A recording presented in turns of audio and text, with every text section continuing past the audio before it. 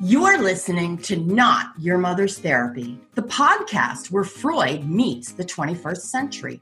Neuroscience, psychology, and spirituality collide to help you expand your mind and your potential. Here are your hosts, modern-day mystic and founder of the School of Spiritual Arts, Veronica Drake, and the co-founders of Soul Happy, psychotherapists Tara Hewitt and Tracy Zaboral.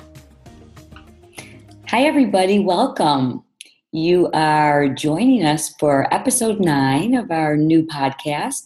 I am Tracy Zaboral, and I am joined with my business partner and fellow psychotherapist, Tara Hewitt. Hello, everybody. I'm telling my dog Molly to quiet down if I'm looking this way. So mine is laying right here at my feet. Yeah. But he will not be loud. He's like a slug.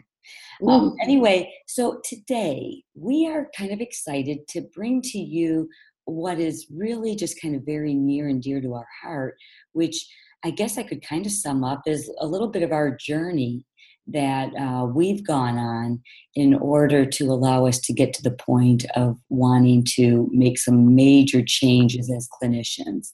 And it's exciting because these major changes are ultimately what this podcast has been about and will continue to be about, which is letting you all know about the new findings, the new opportunities that you have in order to make some changes for yourself from a behavioral standpoint. And just to let our listeners know a little bit more about us in terms of our training and where we've come from and how we've really come to an understanding of where psychotherapy is going, where it's been, and our experience in that, and kind of just let our listeners kind of get to know us from that perspective. Because, this is our 9th podcast, and we really want people to understand what's our platform? What are we talking about here? Yeah. What are we really passionate about? So I think that's what we're going to be talking. Well, I know that's what we're going to be talking about today. Yep. So, to just kind of jump in with what. So I was trained back in the 80s, and the training was very traditional talk therapy. And in fact, the program that I was involved in, it was actually quite. It was true, good old fashioned psychoanalysis. And which is rooted in Freud, just in Freudian perspective, yeah. A lot of where, so just to sum up the kind of the old traditional talk therapy, and Carrie, your training was a little bit more progressive and updated, but that traditional talk therapy is the true, you go back and you start from, your earliest memories, your childhood memories, your background, your upbringing, your relationships with each parent, your relationships with your siblings, where you stood in the family order of children. All of that was dissected, picked apart, and analyzed so that you would have a better understanding of yourself. And sure, there's a lot of good that comes from all that, but it is a laborious process.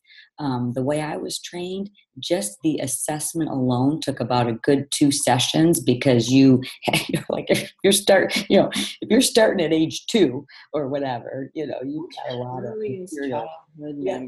Yeah. Yeah, that's the kind of thing that we're trained to ask, and that's just it's where theories developed, and psychology is subjective. Theorists have come through, starting with Freud, and theorists have come through and said, okay, this is how we're going to look at personality, or this is how behavior is formed, and and everybody is played their part in contributing to these different theoretical approaches to counseling. Right. And so no one's wrong or no one's right? Everything has been part of the sequence. And again, it has to do with this subjectivity. Well, and in fact, thank God for Freud, because before Freud, he's the first person, he really kind of is the founder of psychology as we know it. He was the first person to even realize that we can shed light on, to really look at behaviorism, to really look at why do we act the way we act? Prior to that, people were probably just trying to survive. So, at this point now, he was shedding light on an area that nobody had really explored before. So, he really started he was truly the father of what is the backbone of what became our careers, Exactly. Yeah. So that's why we thought it would be a good thing to discuss today is where Tracy and I have come from, what our training taught us, and where we've come now today. 20, in my case, 20 years. Tracy's case, 30, 30 something years. So we just thought we would talk about that today, and start by kind of giving you the phrase that we have come to understand through this realization over the last 4 years of working together, that basically, and Tracy, you say this the best.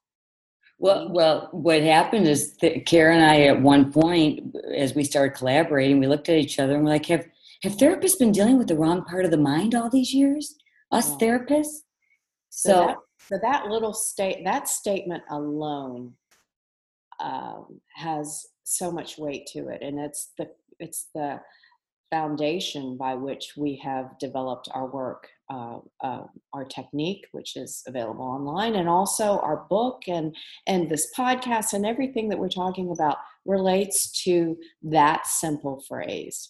Yeah, and we'll give you some examples, because basically what happened is, so we've both been in the field these years working with clients, and getting, for lack of a better way of saying it, we've already said it here, but just, getting frustrated over the years at what was entailed from a treatment standpoint, in order to help our clients, what it took.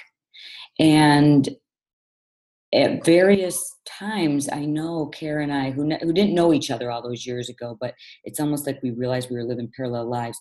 How many times I sat in my office with a client and thought, crap, there has got to be a better way. Like literally sitting in my office going, this kind of sucks for the client, dragging them through the mud, whatever that, and what talk therapy entailed, quite frankly, was quite painful. Yeah. Most psychotherapists know this, but we go through Kleenex like crazy. We, the typical traditional talk therapy session where you, like Tracy's mentioned to, where you go back, where you go relive these painful memories, it's very emotional. And we're told and trained, bringing up these emotions is important. Well, because people are usually, the whole point about why we get stuck in our behaviors that ultimately lead to symptoms of anxiety, depression, whatever it might be, is because of the emotions attached that have been programmed. But we never saw it that way. I mean, my good Lord, if that's one of the things we're understanding now. I mean, I feel like I'm kind of getting ahead of myself. I wouldn't mind just showing the sequence here, because we store our memories and the emotions attached to them, and they kind of dictate how we view our world in front of us. So if you view the world in kind of a fearful way, there's a good chance you have a bunch of memories stored up that caused fear, that caused, that made you afraid or scared, or like you had no power or no control or no voice or no say. So what we would do is help people identify the feelings that they have as they relate to the memory. We'd bring up the memory, identify the feelings as the feelings are being displayed. So they have to feel the feelings. So they have to feel the fear. They have to go through the memory. And let's say it's a tough memory. And they have to feel the feelings, and we help them process the feelings as they're feeling it. So you have to relive those feelings. And the only way to truly get on the other side of the feelings is when you process them enough that they kind of become kind of desensitized to them. And that with that, it could take how long, Tracy? Oh, I mean, years. It can take years. Absolutely. years.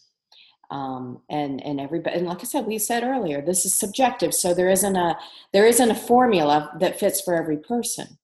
And a small trauma, let's say bullying on the playground, could take years as much as, let's say, sexual trauma as a child. There's so much subjectivity in this field that there isn't a formula that fits for all people. So that's kind of an understanding that Tracy and I are really more aware. What were some of let's give you some examples of what we experienced. Yeah. So I'll give an example that I can remember very vividly, and that was when I was an intern in a public health agency.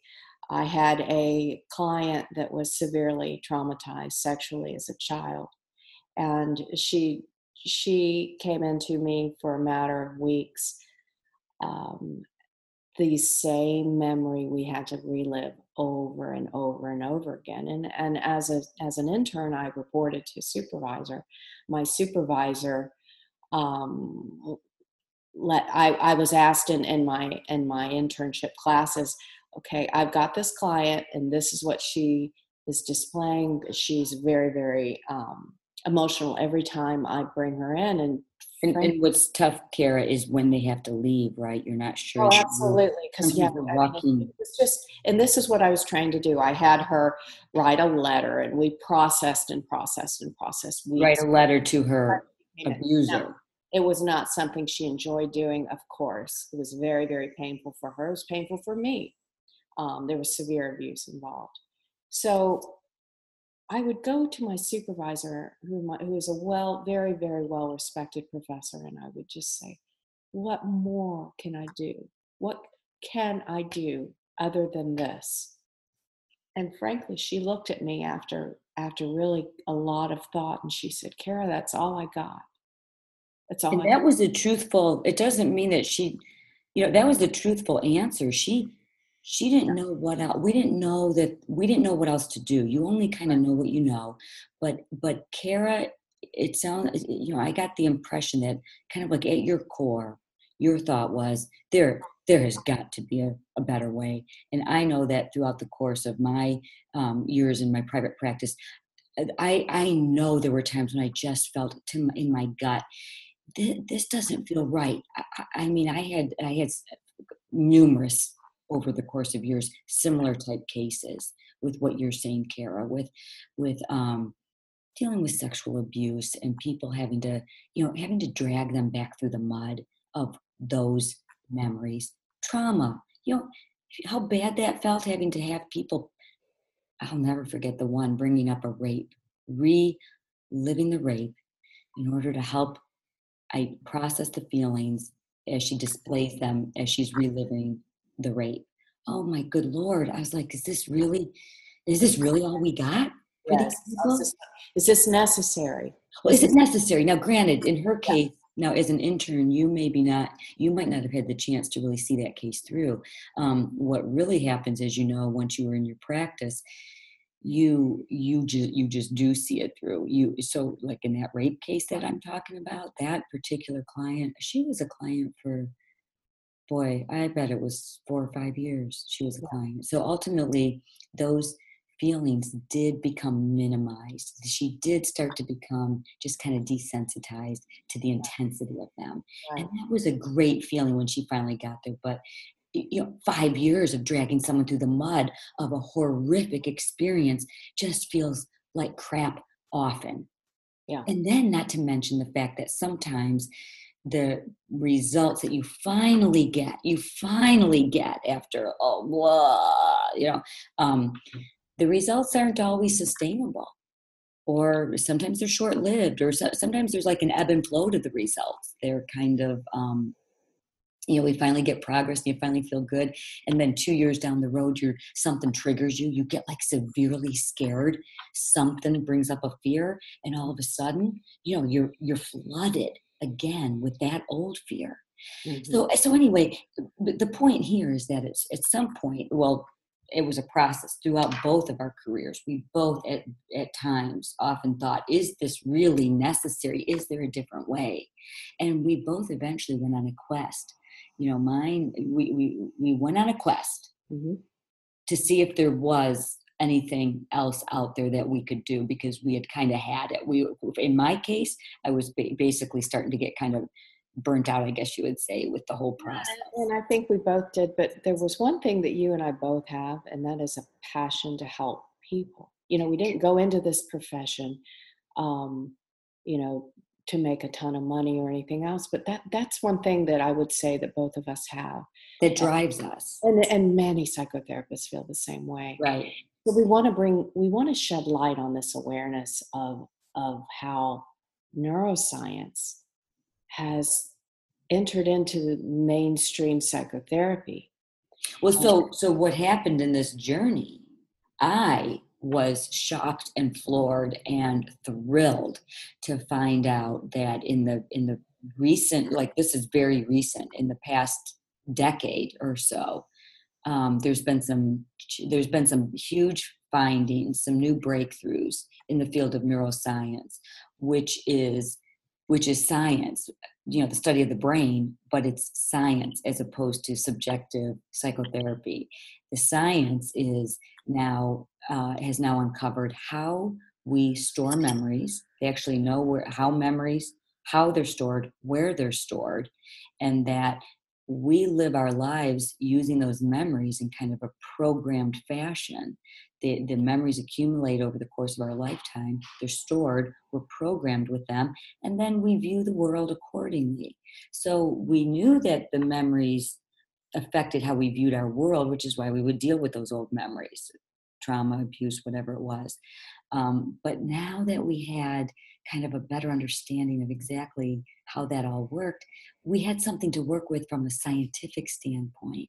And I could not believe, it felt like almost like dumb luck, that the timing was such that about the time that I was really kind of getting frustrated, I was realizing there are actually other options. And this is new, relatively new. I mean, they were using this information more in the field of like kind of physical healing. If we understand how things are stored and processed in the body, can we help heal pain, autoimmune disease, chronic pain, that kind of stuff? And it just made sense that psychotherapists were starting to look at, well, how can we use this information in terms of how it relates to behaviorism? Right. And that's where Tracy and I have come full circle, so to speak, in this understanding. And that's why we're so excited. And that's why we want to shed light on all of this for everyone, because not just the field of psychotherapy, but people in general. Now there's hope for change, and you don't have to be drugged through the mud for years like Tracy and I have experienced and witnessed, and our poor clients have also had to experience. Well, because with these new findings, we now understand that you can actually go in and reprogram. You can literally go in and reprogram the way that everything is. That's okay, honey. We can reprogram the way our memories are stored and processed. So you actually don't have to spend years going through this. The science behind it is that we know now that they're stored in the subconscious mind. So can we get to the subconscious mind? It turns out, yes. It all has to do with brainwave frequencies. We know that the way in which they're stored is in the form of energy. Can you do something with energy and reorganize? What can you do with energy? Well, it turns out you can do quite a bit. You can break up the way a memory is stored by energetically meeting it at its energetic frequency and diluting the energetic storage so that it now looks different. It's organized differently there in the subconscious mind, and it doesn't have the same charge. That's science. That's not subjective, kind of going through and talking through things ad nauseum. And we talked about in the last podcast, we talked about these energetic exercises. And just to recap there, they're out there, they're available. They're acronyms for long words that you might want to look up. But the one is EMDR, one is EFT, one is RRT, Have I covered them all? Oh, well, of course, there's NLP. NLP, neuro-linguistic programming. So these are energetic exercises that are utilized to break up this stored emotional energy. And they're extremely powerful, and we encourage the listeners to go and check those out if you want something other than your typical drug through the mud type of Right. So what we did, if you think about, so what the hope now is that, see, so the difference there, just to state the obvious when we're saying about have us therapists been dealing with the wrong part of the mind. Through the traditional talk therapy, you're dealing with the conscious part of the mind. In this new way of thinking, we go to the subconscious part of the mind. So we go directly to the source, Right. more or less, of where memories are now stored. We're just going directly to the source, and we're manipulating and changing the memories, as opposed to just reliving them and then reliving them again and then reliving them again for 5 years. Let's go back over that rape. Now, what happened that night? Oh, Right. God. So instead now we can manipulate, which becomes a reprogramming, which becomes a much more, because of the science behind it, it's objective. It's much less subjective. It is an actual reprogramming, so the changes are sustainable. It is a much more humane way of doing it. And that's the part that we're so excited about. And so if you kind of think back to Kara all those years ago being an intern and feeling kind of desperate, there's got to be something different. This just feels sucky. And her supervisor saying that, Kara, that's all I got. Imagine now, if Kara's sitting at that table and she's got an intern and the intern says, there's got to be something else. Kara says, I've got some tools for you. And Got it's some tools, and they are life changing in terms of where you can get a client or whoever we're working with from A to B. That's the crux of this. That's the beauty of all of this, and that so much. If nothing else, understand there is hope. It's science backed, and behavior and even personality can now be examined in another way. everybody can do this. And so the hope is for, like I kind of think of it like for whichever side of the couch you're on. If you're sitting at that supervisor's, at a in a conference, like a supervisory conference scenario, there's hope now for therapists sitting there saying, what else could we do for this person that's not so difficult? Is all this necessary? There's hope now for the tools that are available for the therapist. And of course, more importantly, there's hope for the client. There's hope for all of us. And you don't even have to be a client, quite frankly. You can look up some of these energetic tools online, and you can do some of this just in the privacy of your own home. There is hope for all of us across the board. And that's what's exciting. That's our message. That's our new mission. That's our new mantra. We're spreading the good news. Yeah. So check us out at soulhappy.com. Read about us. We're just so passionate about this topic, and we're going to continue talking about it until we get this message relayed. There is a lot of hope out there. Right. Okay. So thanks everybody for joining us. We'll see you next time.